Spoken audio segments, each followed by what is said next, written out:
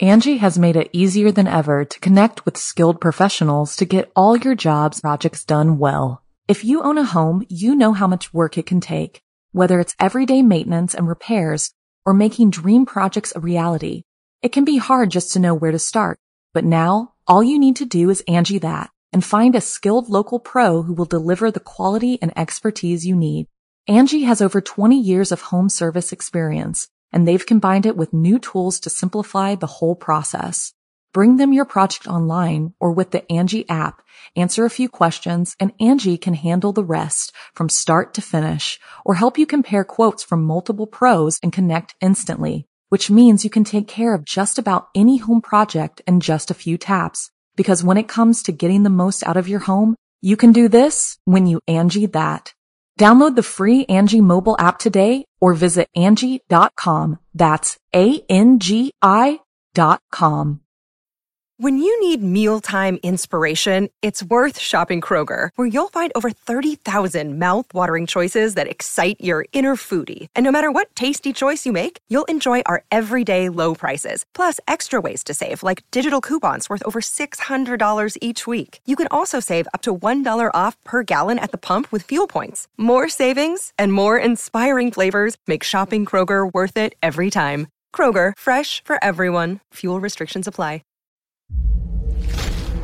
Chilling tales for dark nights.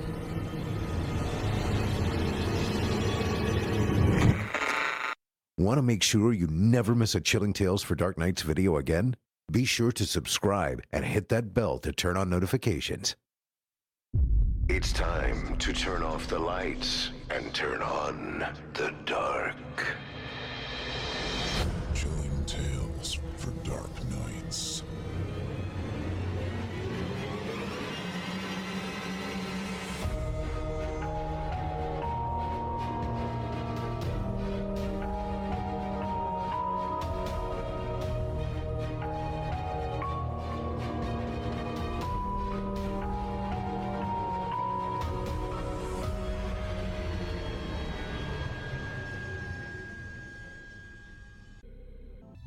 Good evening, listener.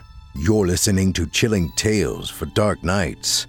On tonight's program, we invite you to leave behind your safe reality and descend with us into the frightening depths of the most terrifying imaginations with audio adaptations of 2 rounds of frightening fiction about visceral viewpoints and paralytic paranoia.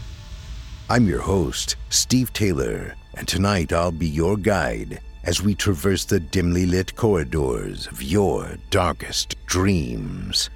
Joining us tonight to help bring to life the frightening fiction of Ryan Peacock and Matthew Bartlett are voice talents Alicia Pavlis and Eric Peabody.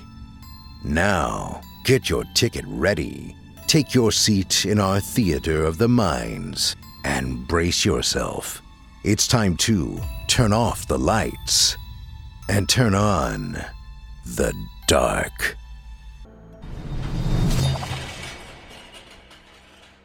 Our first story tonight is written by Ryan Peacock and is performed by Alicia Pavlis. In it, we get to be proverbial flies on the wall as we hear the tale of a doll's first memories, both the good and the horrid.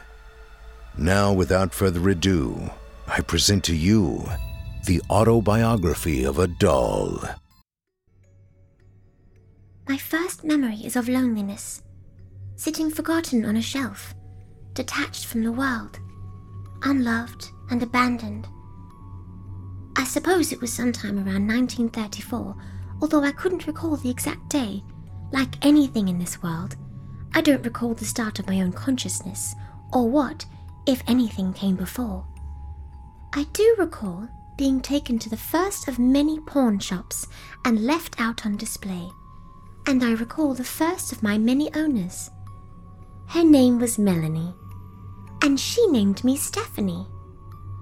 She brushed my hair and polished my porcelain skin. She dressed me in such lovely clothes, and it was the first time anyone had ever cared about me. I loved Melanie. She was my first, and at the time, my only friend. She played with me every day, carrying me with ease, although I was over half her small size. She treated me to the loveliest of imaginary tea parties with her other toys, Reginald D. Bear and Kennedy, another doll. But Kennedy could not speak or hear. She could not think. She looked like me, but she wasn't the same as me. She was a real doll, a normal doll, and didn't take me long to realize that I was something else entirely. My ball-jointed limbs were never fast, but I practiced when Melanie was gone or asleep.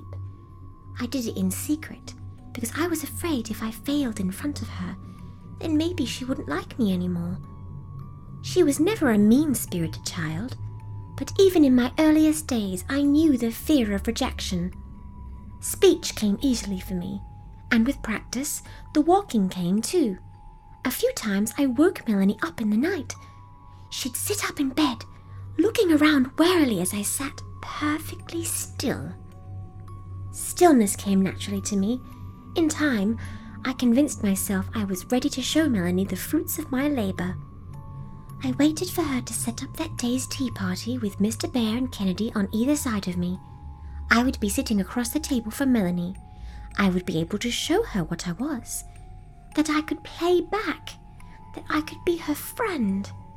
As Melanie poured me a cup of imaginary tea, I reached out to pick it up, and for the first time I spoke to her. "Thank you, Melanie." She stared at me, wide-eyed and horrified, as I pretended to sip from the empty cup. That was when the screaming started. I didn't know what to do. I wanted to ask why. I wanted to silence her, to assure her everything was fine. But as I stood up from the chair and watched her shrink back from me, I realized that there was nothing I could do or say. I sat back down in the chair as Melanie's parents came rushing in, and she told them what she'd seen. I stayed motionless, playing the part of the perfect toy, hoping I could explain to her later. But later never came. She refused to go near me, and so I was taken away, brought back to the pawn shop, and replaced. The only good thing about pawn shops is that you aren't left wanting for entertainment. The isolation can weigh on you sometimes, but it really isn't too bad. For the first little while, I sat on my shelf, waiting to be taken home by another little girl, hoping that maybe, just maybe, she would accept me. After all, I was better than the other dolls. I could love her back, but I was always passed by, again and again. When the store closed for the night, I would get off my shelf and wander over to the shop's modest book collection, where I'd sit and read. Reading was wonderful. It taught me so much about the world around me. As a doll, there was very little I could do. I'd never explore the world. I'd never have a great adventure. I'd never save a life. I'd never fall in love. Most of the things that people could do were closed off to me. I was nothing more than wooden porcelain, fragile, unsleeping, inhuman, yet alive. I was overjoyed when I was picked up again by another little girl, Sharon, but in my joy, I was not reckless. I remembered how afraid Melanie had been, and I didn't want to ruin my second chance. I was quiet. I watched for over a year, learning about her and trying to gauge whether or not she'd accept me. Of course, I left little hints, just to see if she'd notice. As she slept, I'd change positions, sit somewhere else, create fun little displays for her to wake up to. Sometimes I'd take a book out from her father's study to read. Once or twice, I got so absorbed in it, I'd forget to put it back before she woke up. Sharon got in trouble for that, so I had to stop doing it. While I never spoke to her, Sharon still seemed to figure out just what was going on. She traced it all back to me. And just as I'd feared, she began to distance herself from me. She stuffed me into the back of her closet and forgot about me. until years later when I was sold to another pawn shop. And thus continued the cycle of my life. Someone, usually a little girl, would buy me, and in time, my efforts to drop hints about what I was scared them off. Once, I was even outright thrown into the trash. I fished myself out that evening and spent the night walking to the nearest pawn shop, because I had no intention of being thrown out with the rest of the trash. Life was a miserable affair, and as time went on, I began to question the why of my own existence. The people around me aged. The world changed. But there I was, ageless, eternal, sleepless, sitting on the shelves of countless pawn shops. I went from days to weeks to months, and finally to years without being bought. So much time alone, and trying to occupy myself. So much time being bounced from home to home because no one ever wanted me. The world changed, and so did I. I began to anticipate my inevitable disposal. In a desperate search for purpose, I embraced my status as a creepy doll. What else could I do? My mischief was harmless. When people weren't looking, I'd move. I'd go to different rooms. I'd follow people I didn't like around the house just to see the unease on their faces. In the darkness of the night, I would stand outside the rooms of my victims and giggle, just because I could. I was alive, and they knew it. My existence ran contrary to their understanding of the world, however, and so they denied my reality, or assumed I meant anything more than harmless mischief with which to pass my lonely existence. There were times where I contemplated revealing my true self to the world. I wondered what they would make of me, but in the end, I decided it wasn't worth it. The unpredictability of it put me off. I'd read enough stories where the abnormalities of the world were torn apart and studied. That had no appeal to me. I didn't feel pain, but I was fairly certain that I could die. I was miserable, but I had no interest in death. Not while there was so much life still to live. Even when I had no home, I could torment the pawn shop workers as much as I wanted. It was the only form of interaction I could get, and so I took it.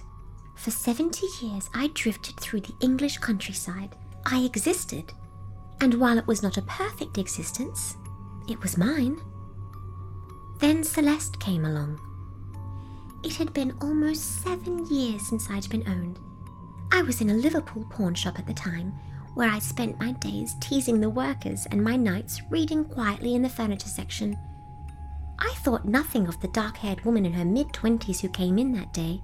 Just another customer, probably looking for vintage records or second-hand books.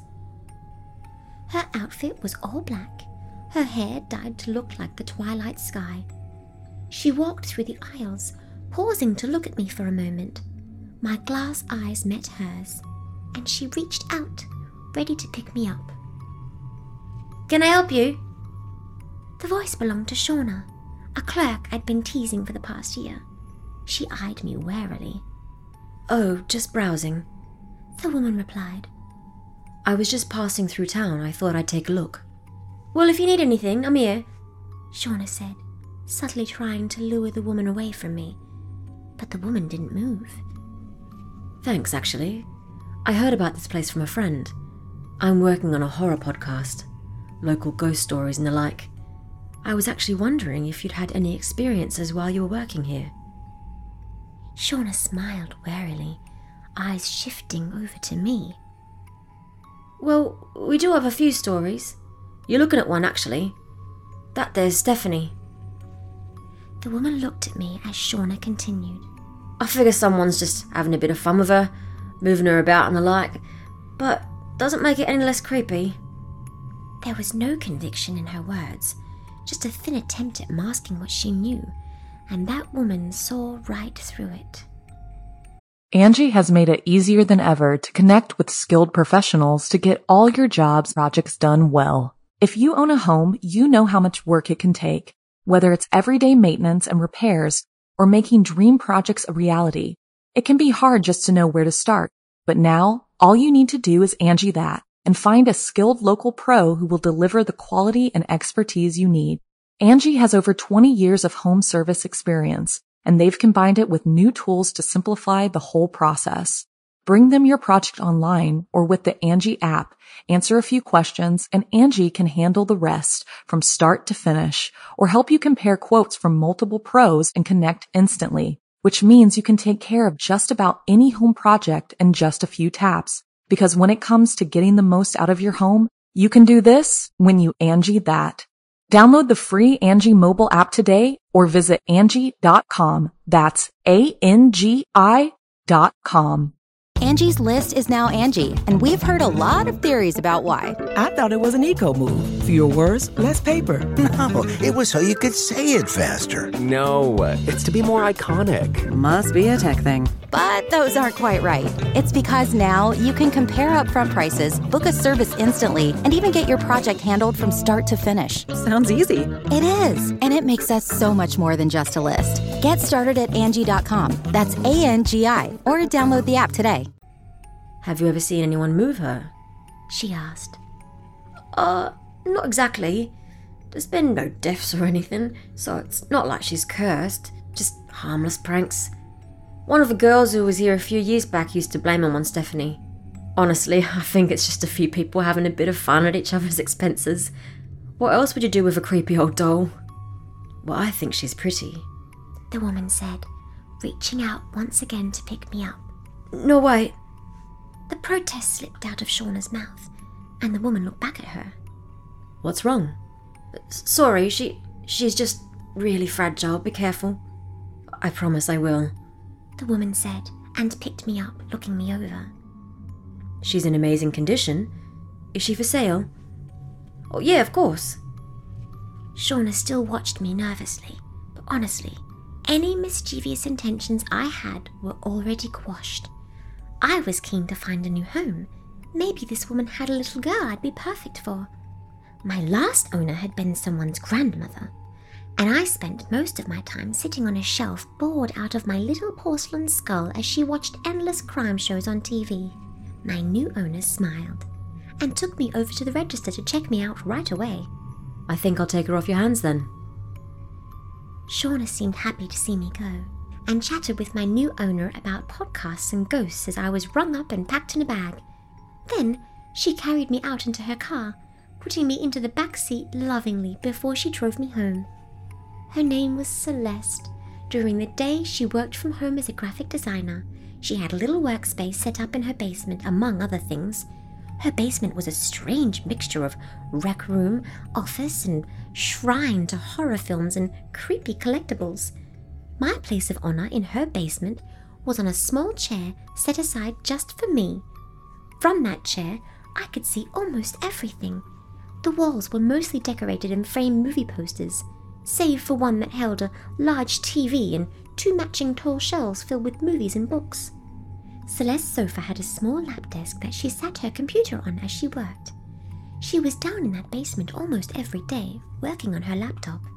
Sometimes she used the TV as an extra monitor, but when she wasn't using it, she played horror movies. Then, when the workday was done, she'd work on something else, her own little horror podcast that she kept on the back burner. She'd write her scripts, record the audio, and sometimes invite people over as guests. From what I understood, the podcast was mostly about scary movies and ghost stories. One couldn't say she wasn't consistent, but despite her busy schedule, I never felt neglected by Celeste.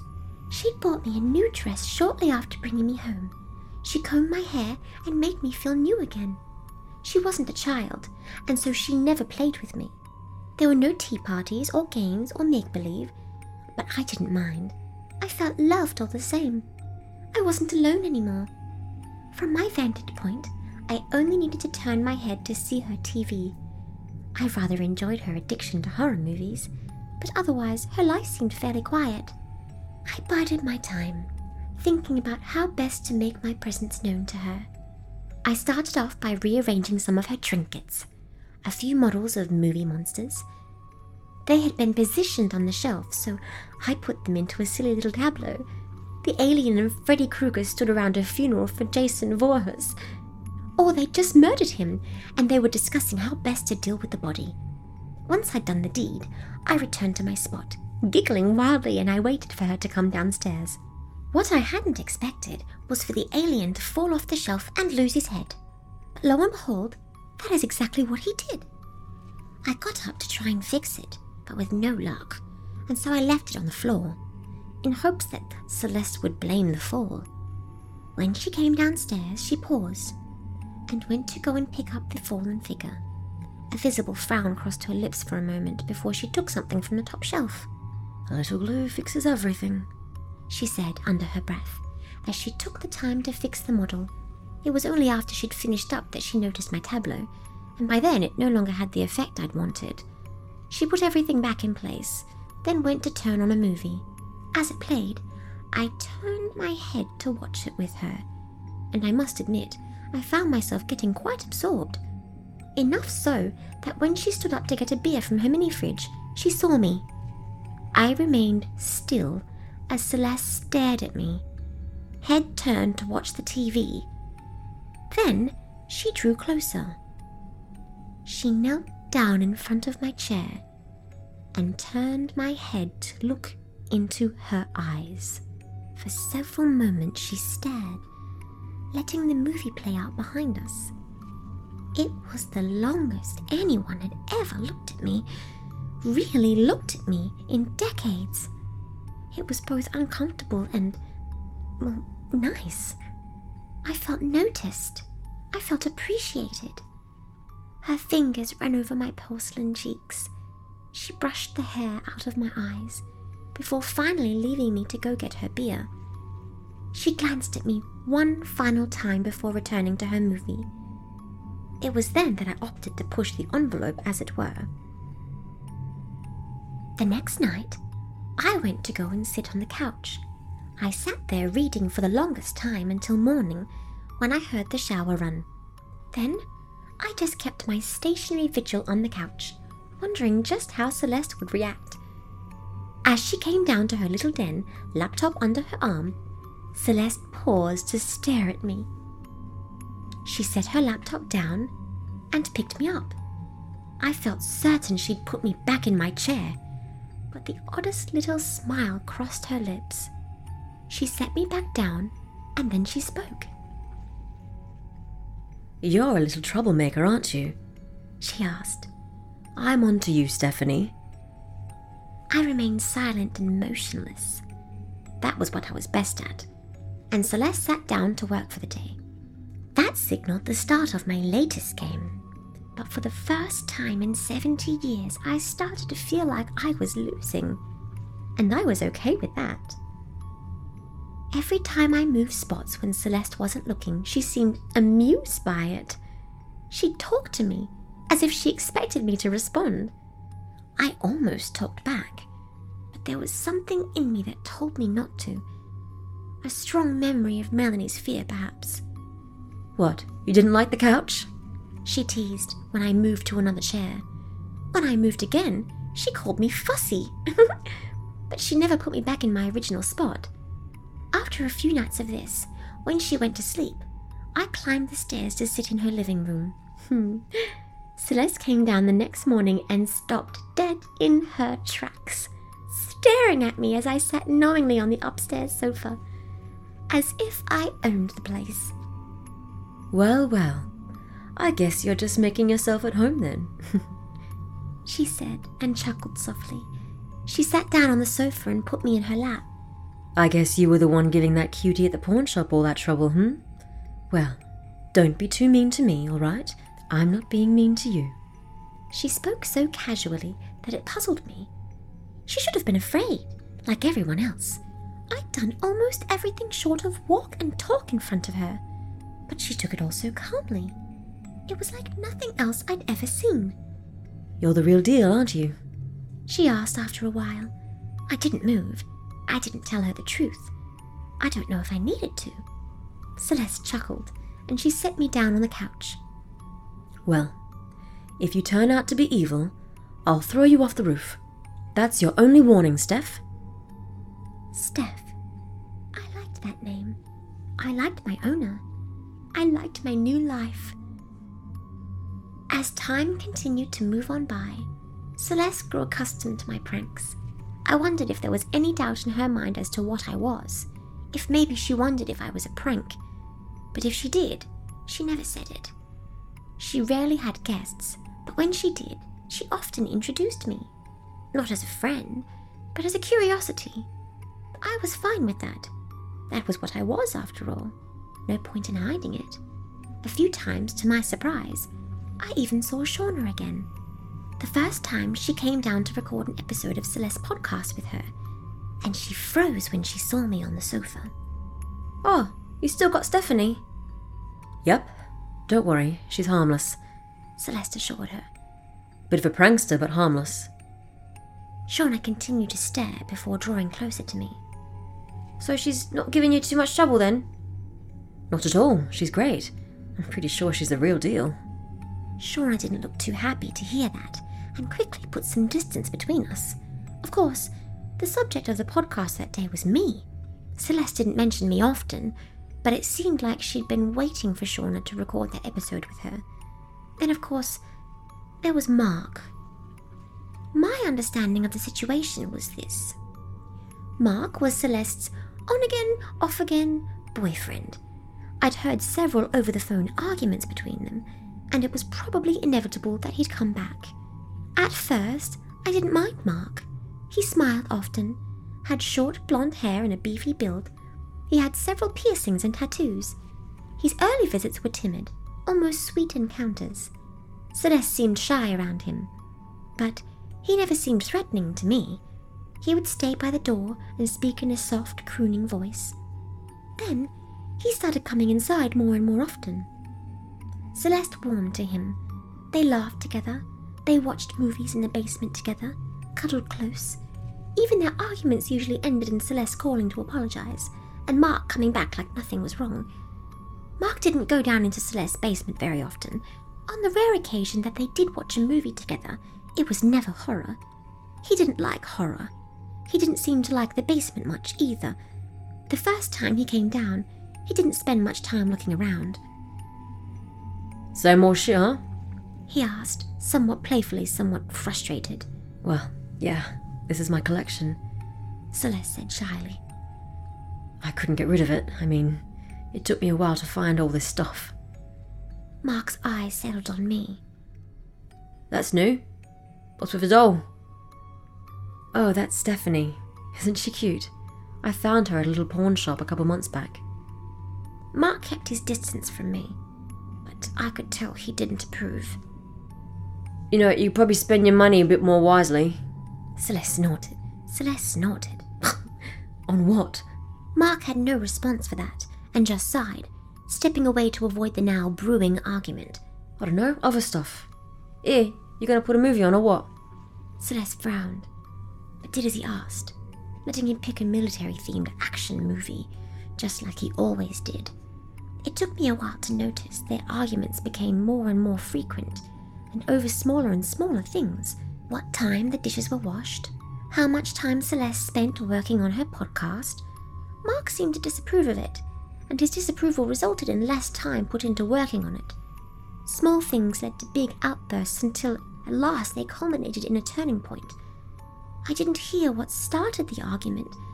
I'd only crept partially up the basement stairs to peek into the living room when I heard the smack of skin on skin and saw Celeste fall. She placed a hand on her cheek and looked shocked. Mark stood over her, dead silent. "I'm sorry," he said curtly. That was an accident. I'm sorry." He reached down, helping Celeste up off the floor. I lost my temper. I'm so sorry." No matter how many times he said it, it didn't sound sincere. Celeste just rested a hand on her cheek and stared at him. I knew there was a lot going through her mind. Finally, she spoke. "It's fine. I'm fine." Her voice was small, nervous. Mark took her hand away, looking at her cheek. "I don't think it'll bruise. I'm sorry. Please don't be mad. I'm sorry. I love you." No response from Celeste. She just calmly went to sit down, as if thinking things over. Neither of them saw me. Let me make this up to you. I'm so sorry. I lost control, and I hurt you. Oh, God, it won't happen again. I swear.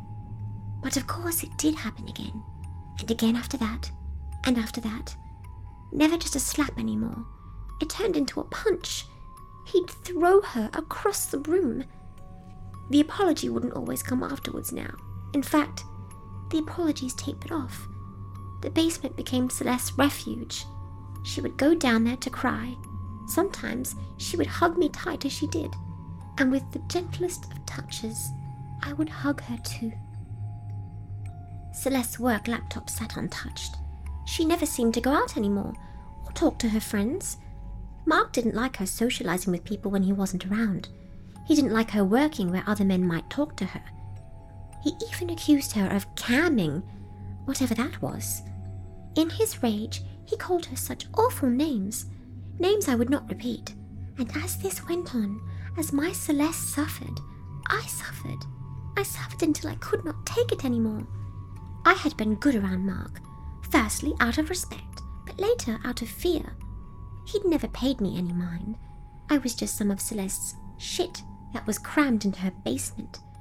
It was a harsh label, but it was a useful one. It allowed me to do what I needed to do. With Celeste's laptop untouched, I found myself drawn to it. Of course, I had used it before, without her knowing, but this was different. Now, I was doing it to learn. I was doing it to help. It took me a while to create my very own email. Navigating a keyboard with little ball-jointed fingers was not an easy task, but in the end, I did it. I read through Celeste's contacts, and I found Shauna. She and Celeste had emailed a bit back and forth to set up her appearance on the podcast. It seemed like they had struck up a bit of a friendship. The Angie's List you know and trust is now Angie, and we're so much more than just a list. We still connect you with top local pros and show you ratings and reviews, but now we also let you compare upfront prices on hundreds of projects and book a service instantly. We can even handle the rest of your project from start to finish. So remember, Angie's List is now Angie, and we're here to get your job done right.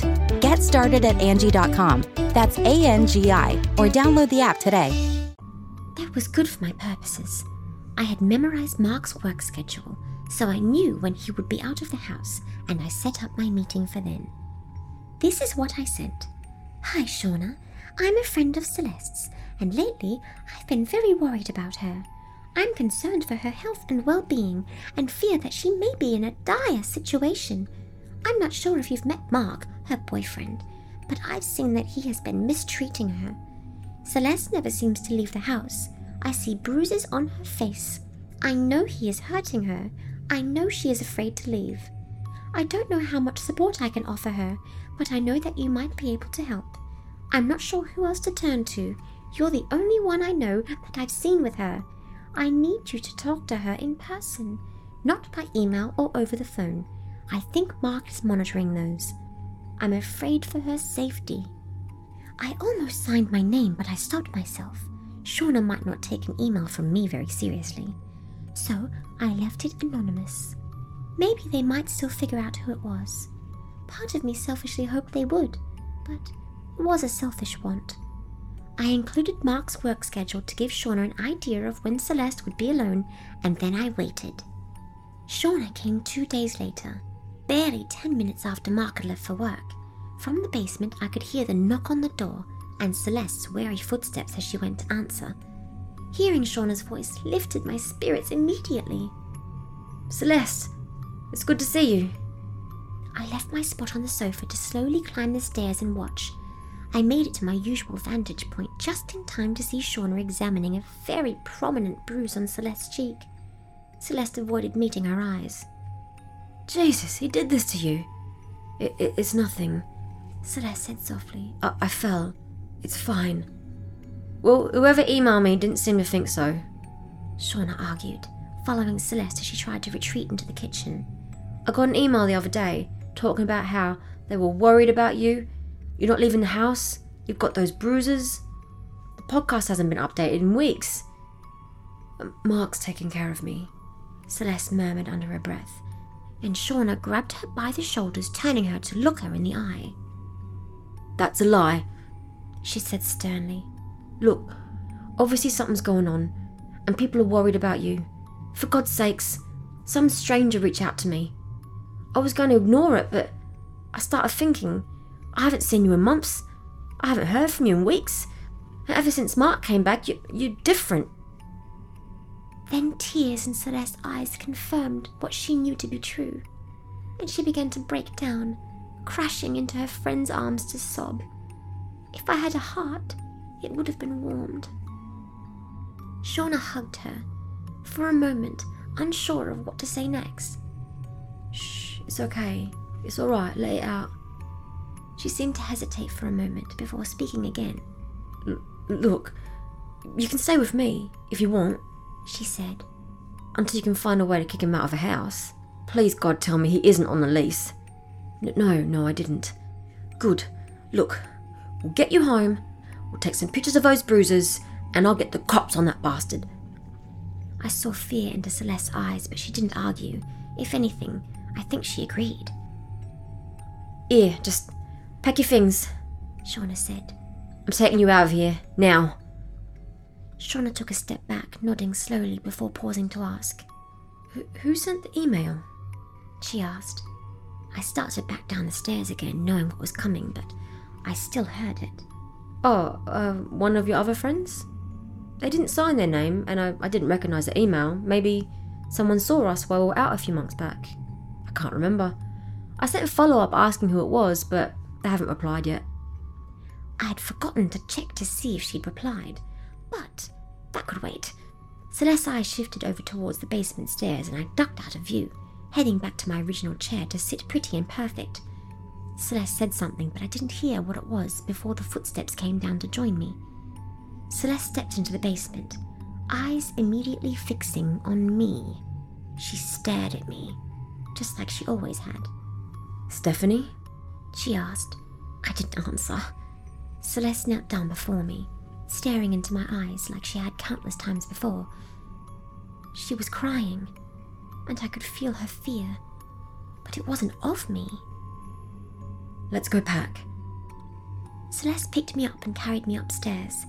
I was the only thing she took from the basement, the only thing that mattered to her. Shauna stared at me uneasily as we passed her, but she made no comment. Together, my girl and I went upstairs to the bedroom. I'd never been there before. The queen-size bed was unmade, and the large window that faced out onto the street was open. A pleasant breeze billowed past the white curtains. I was set down on the bed as Celeste took a gym bag out of the closet and began to stuff her things into it. No time to fold. She just wanted to leave. And I wanted to leave with her. If I could have smiled, I would have. Then I heard it downstairs.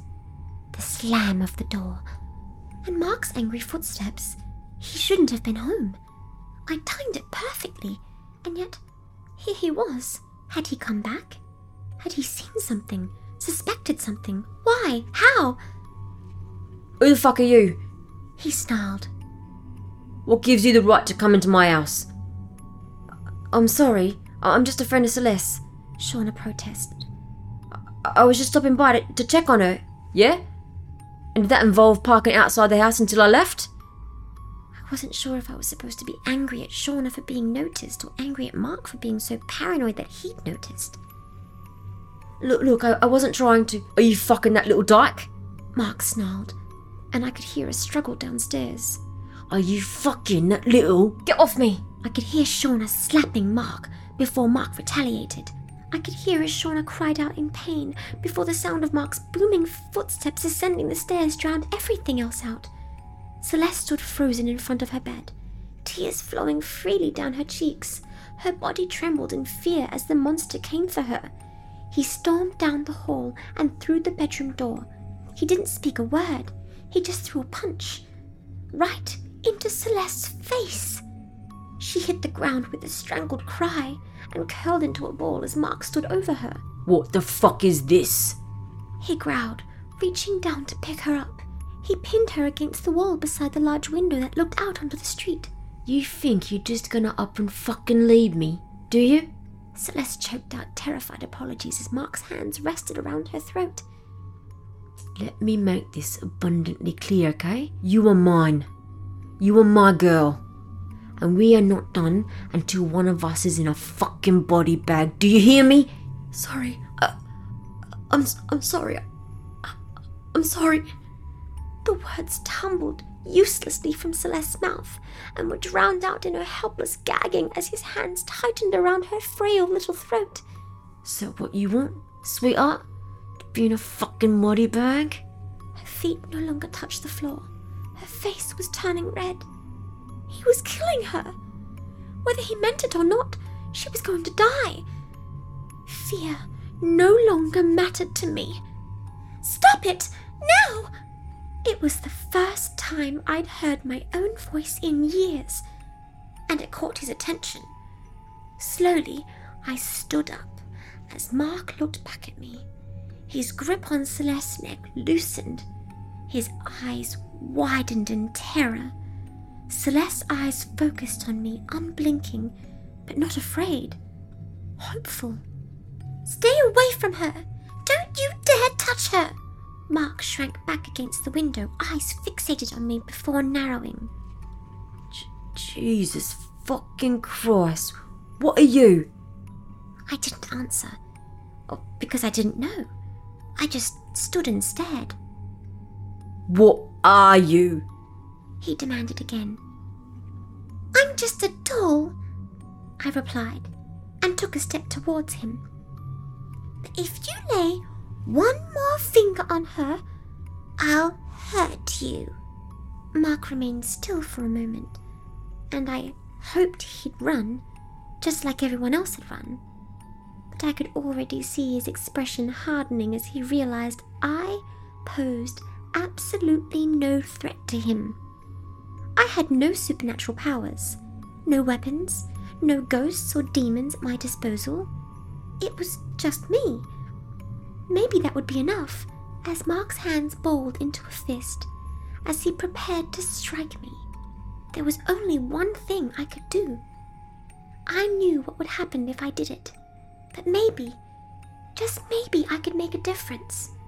Celeste looked at me with a silent look of wide-eyed awe, and now I looked back at her. Then I ran forwards. I didn't have much power, but it was enough.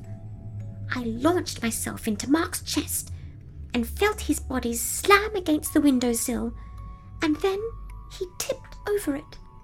Together, we slid down the slope of the roof. I heard Mark screaming, and the last thing I saw was Celeste's face in the window as she screamed my name. My body would shatter.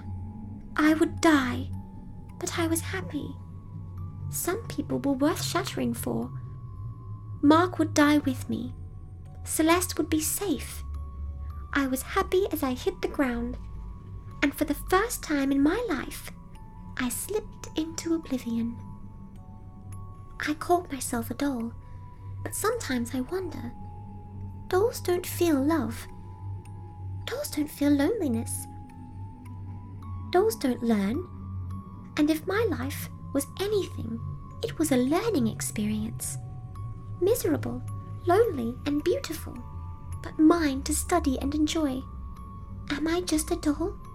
Even now I do not know. Maybe I am more. What I do know for certain is this.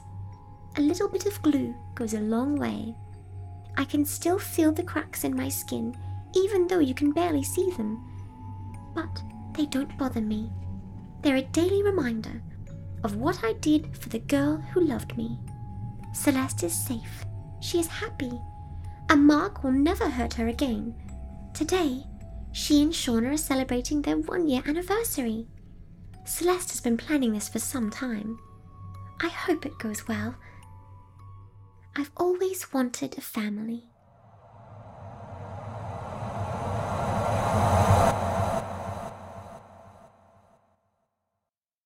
I hope you enjoyed The Autobiography of a Doll, as written by Ryan Peacock and voiced by Alicia Pavlis. More of Ryan Peacock's work can be found by visiting simplyscarypodcast.com/Peacock, spelled Peacock, and you'll be redirected to his author profile on creepypastastories.com. You can also read more of his work by visiting his Reddit profile at user_headofspectre. That's u/HEADOFSPECTRE. If you enjoyed Alicia Pavlis' performance, you can hear more of her right here on our very own YouTube channel, as well as on her website, www.aliciapavlis.com/voiceover. You can find her many projects there, including information about her movie, Apparition. Up next, we've got a second sinister story for you, as written by Matthew Bartlett and performed by Eric Peabody. In it, we'll meet a man named Michael, who is paralyzed in a hospital bed, unable to move anything apart from his eyes. Michael uses a new technology to tell his wife what really happened to him the night of his injury, and the truth about the man who is now sharing her bed. Without further ado, I present to you the 20-Year Itch. For the last 2 decades, I have been paralyzed, unable to move anything apart from my eyes. It took 20 years for my family to afford the technology we are using now to help me as I say this. I am facing a screen with a camera. Underneath is a QWERTY keyboard, but the letters are spaced far enough apart so that the camera can type the letter I am looking at by seeing where my eye is pointed. I should be happier, but it's too fucking late. That man. That evil fucking man. For 15 years he visited me, sat by the bed he put me in. Jim was our neighbor and seemed like a decent enough man. He lived alone in the house next door to mine. My wife, Chrissy, reached out to him one Christmas, knowing he would be spending it alone, and invited him to dinner. He came and was pleasant, slightly awkward but inoffensive. He excused himself to use the toilet. I told him which door to take. He excused himself and returned to the table. It was such a small thing to notice, especially for me, but his belt was no longer the brown one he was wearing, but a black one. I thought it was strange, but who would ever say anything about such a small detail? I thought I might have just made a mistake. Jim coming over became more frequent, at least once a week, sometimes bringing biscuits for the kids or coming over for Sunday lunch. One night, I was stuck in traffic. My Nokia died on my way home from work, so I couldn't call Chrissy to tell her I was running late. That night, her father had a heart attack. She couldn't wait for me to come home and couldn't get a hold of me, so she asked Jim to watch the kids while she went to the hospital. Eventually, I got home, put my key into the lock, and already felt the air in the house was weighted, thick with dread. I silently walk into my own home feeling like an intruder and hear whispering. I crept up the stairs. The whispering was coming from baby Daniel's room. Dad, Dad, Dad. Over and over again. Dad, Dad, Dad. I push the door open and find Jim, standing with Danny in his arms, wearing nothing but my dressing gown. I asked him what the fuck he was doing. He made up some bullshit story about the baby spitting up on his clothes and him needing to get changed, but I cut him off, grabbed my son, and told Jim to leave my house. Once I finally got in touch with Chrissy, she said I overreacted. Baby Daniel was fine, but I told her that I did not feel comfortable with that man. She didn't listen. She always saw the best in people. Months go by and Jim hasn't come to our house. Chrissy and I have decided to convert the loft into a bedroom. The twins are growing up and need their own space, and a 2-bedroom isn't appropriate for a now 5-person family. The plan was for me and Chrissy to split the loft into 2 rooms, one for us and one for baby Daniel, and the twins can have the existing rooms on the 2nd floor. Our house is a terraced house, so we share a wall on each side with our next-door neighbors. When we get into our loft to start construction, we see a hole between our loft space and Jim's, big enough for me to get through, but that isn't all.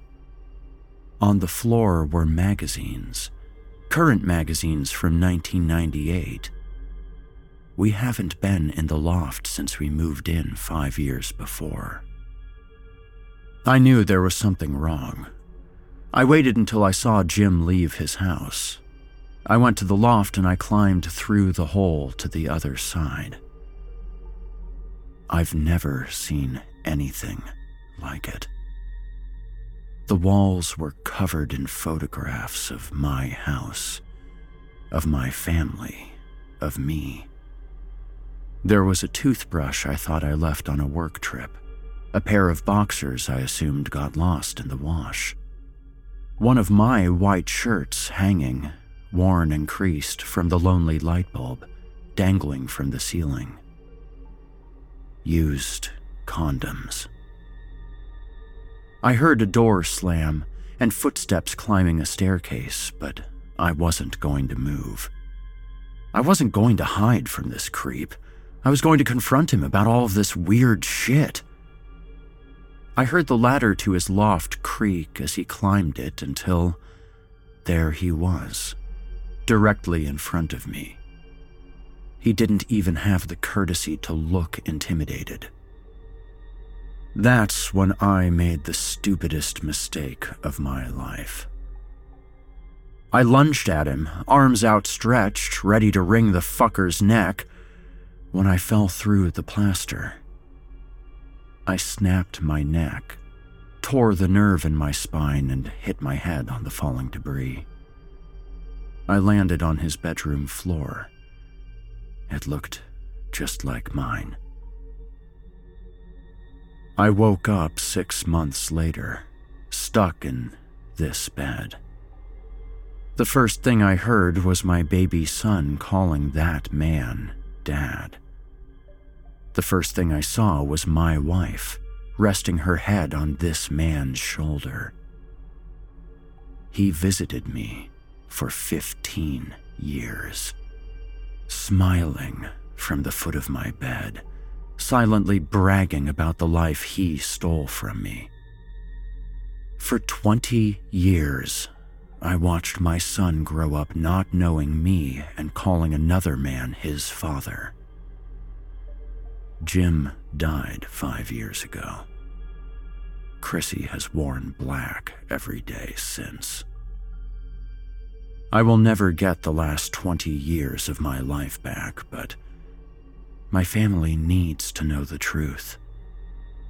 My life may have been a waste, but their lives have been a lie. I'm sorry, Chrissy. I thought you should know the truth. I love you.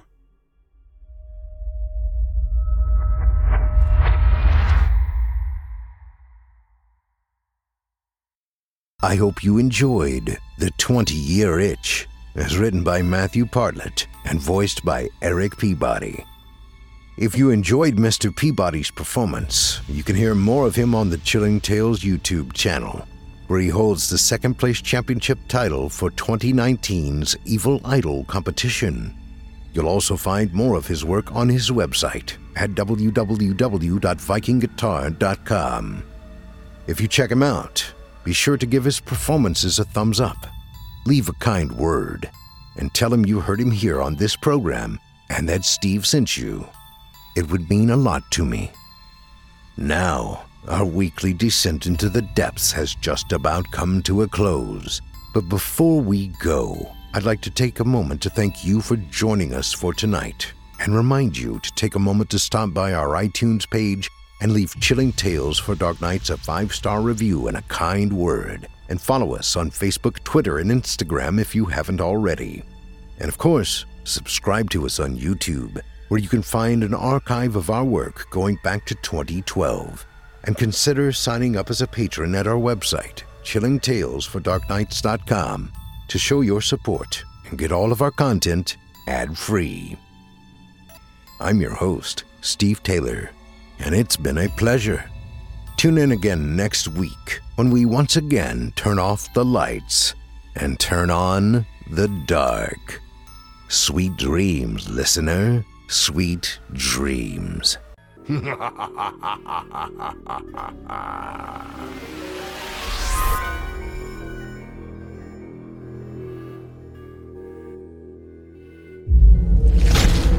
Chilling tales for dark nights.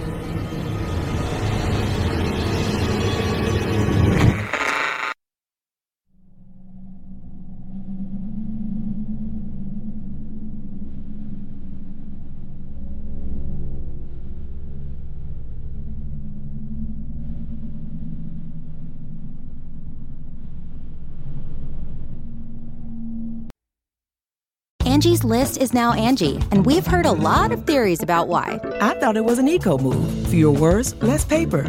No, it was so you could say it faster. No, it's to be more iconic. Must be a tech thing. But those aren't quite right. It's because now you can compare upfront prices, book a service instantly, and even get your project handled from start to finish. Sounds easy. It is, and it makes us so much more than just a list. Get started at Angie.com. That's ANGI, or download the app today.